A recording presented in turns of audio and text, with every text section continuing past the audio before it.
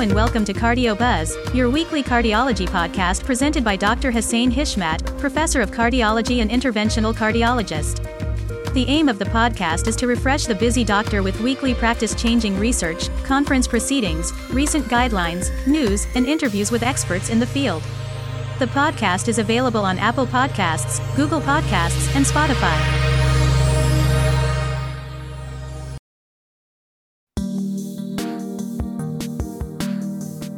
Hi everyone, we are in March and we're celebrating the International Women's Day and also the Mother's Day in the Middle East, some African countries and many European countries.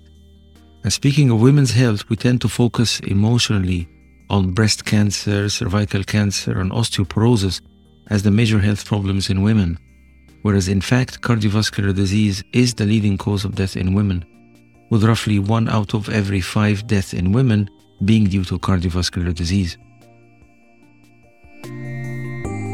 And we're familiar with the classic risk factors for coronary disease as diabetes, hypertension, dyslipidemia, smoking, etc. But we also forget other risk factors that can modify the development and progression of atherosclerotic and thrombotic disease. These non-traditional risk factors include social background, ethnicity, race, income, level of education, social support, etc.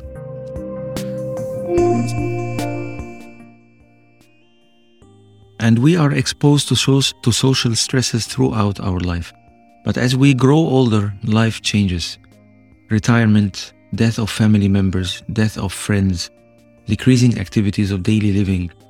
All of these changes contribute to decreasing social network size. And women, particularly elderly ladies, tend to experience more social isolation than men because they are more likely to be widowed, they are more likely to be living alone, and also more likely to get a lower income compared to males. That's why today I chose for you a paper published in the Journal of the Medical Association JAMA, the JAMA Open, this February. The paper tested the impact of 2 potential social determinants of disease, namely loneliness and social isolation, tested their impact on cardiovascular disease. And we need to differentiate the two, loneliness and social isolation. Social isolation is an objective measure of social interactions and relationships, whereas loneliness is the subjective feeling of being socially isolated. And we know that they do not always correlate. Some people may feel lonely even within a crowd, and others, introverts, may be well off being alone, not with a crowd.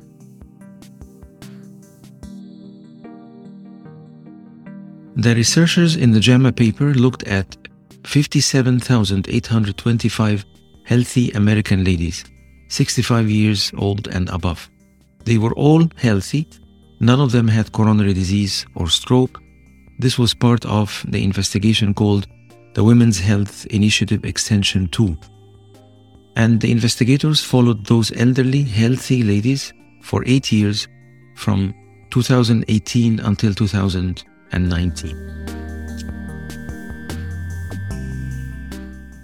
They measured social isolation based on an index score depending on the marital status, the living situation, and the frequency of social activities. Participants answered questions about being married or not, living alone or not, how often do you meet the family and friends or call them by phone, how frequently do you go out for religious places, cinema, how frequently do you eat outside or go shopping? And a higher score meant worse social isolation.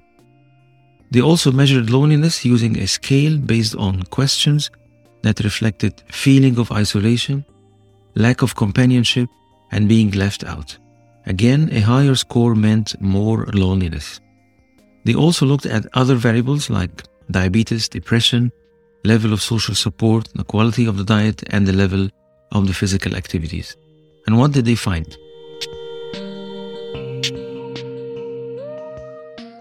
After 8 years of observation, women with higher, meaning worst loneliness scores, had 14% higher chance of developing cardiovascular disease. Women with worse social isolation scores also had an 18% higher chance of cardiovascular disease. And these risks were there even after correction of other confounding variables like social support, age, and other risk factors. So they concluded that social isolation and loneliness can be considered risk factors for coronary artery disease. What's the explanation? How does loneliness and social isolation lead to coronary disease? We're not sure, but we can postulate that over time, social isolation and feeling of loneliness disturb the autonomic nervous system, increase systolic blood pressure, and evoke an inflammatory response. All of these may lead, of course, to hypertension and atherosclerosis. The study has limitations, of course. It was just an observational study, and therefore we cannot prove direct causation.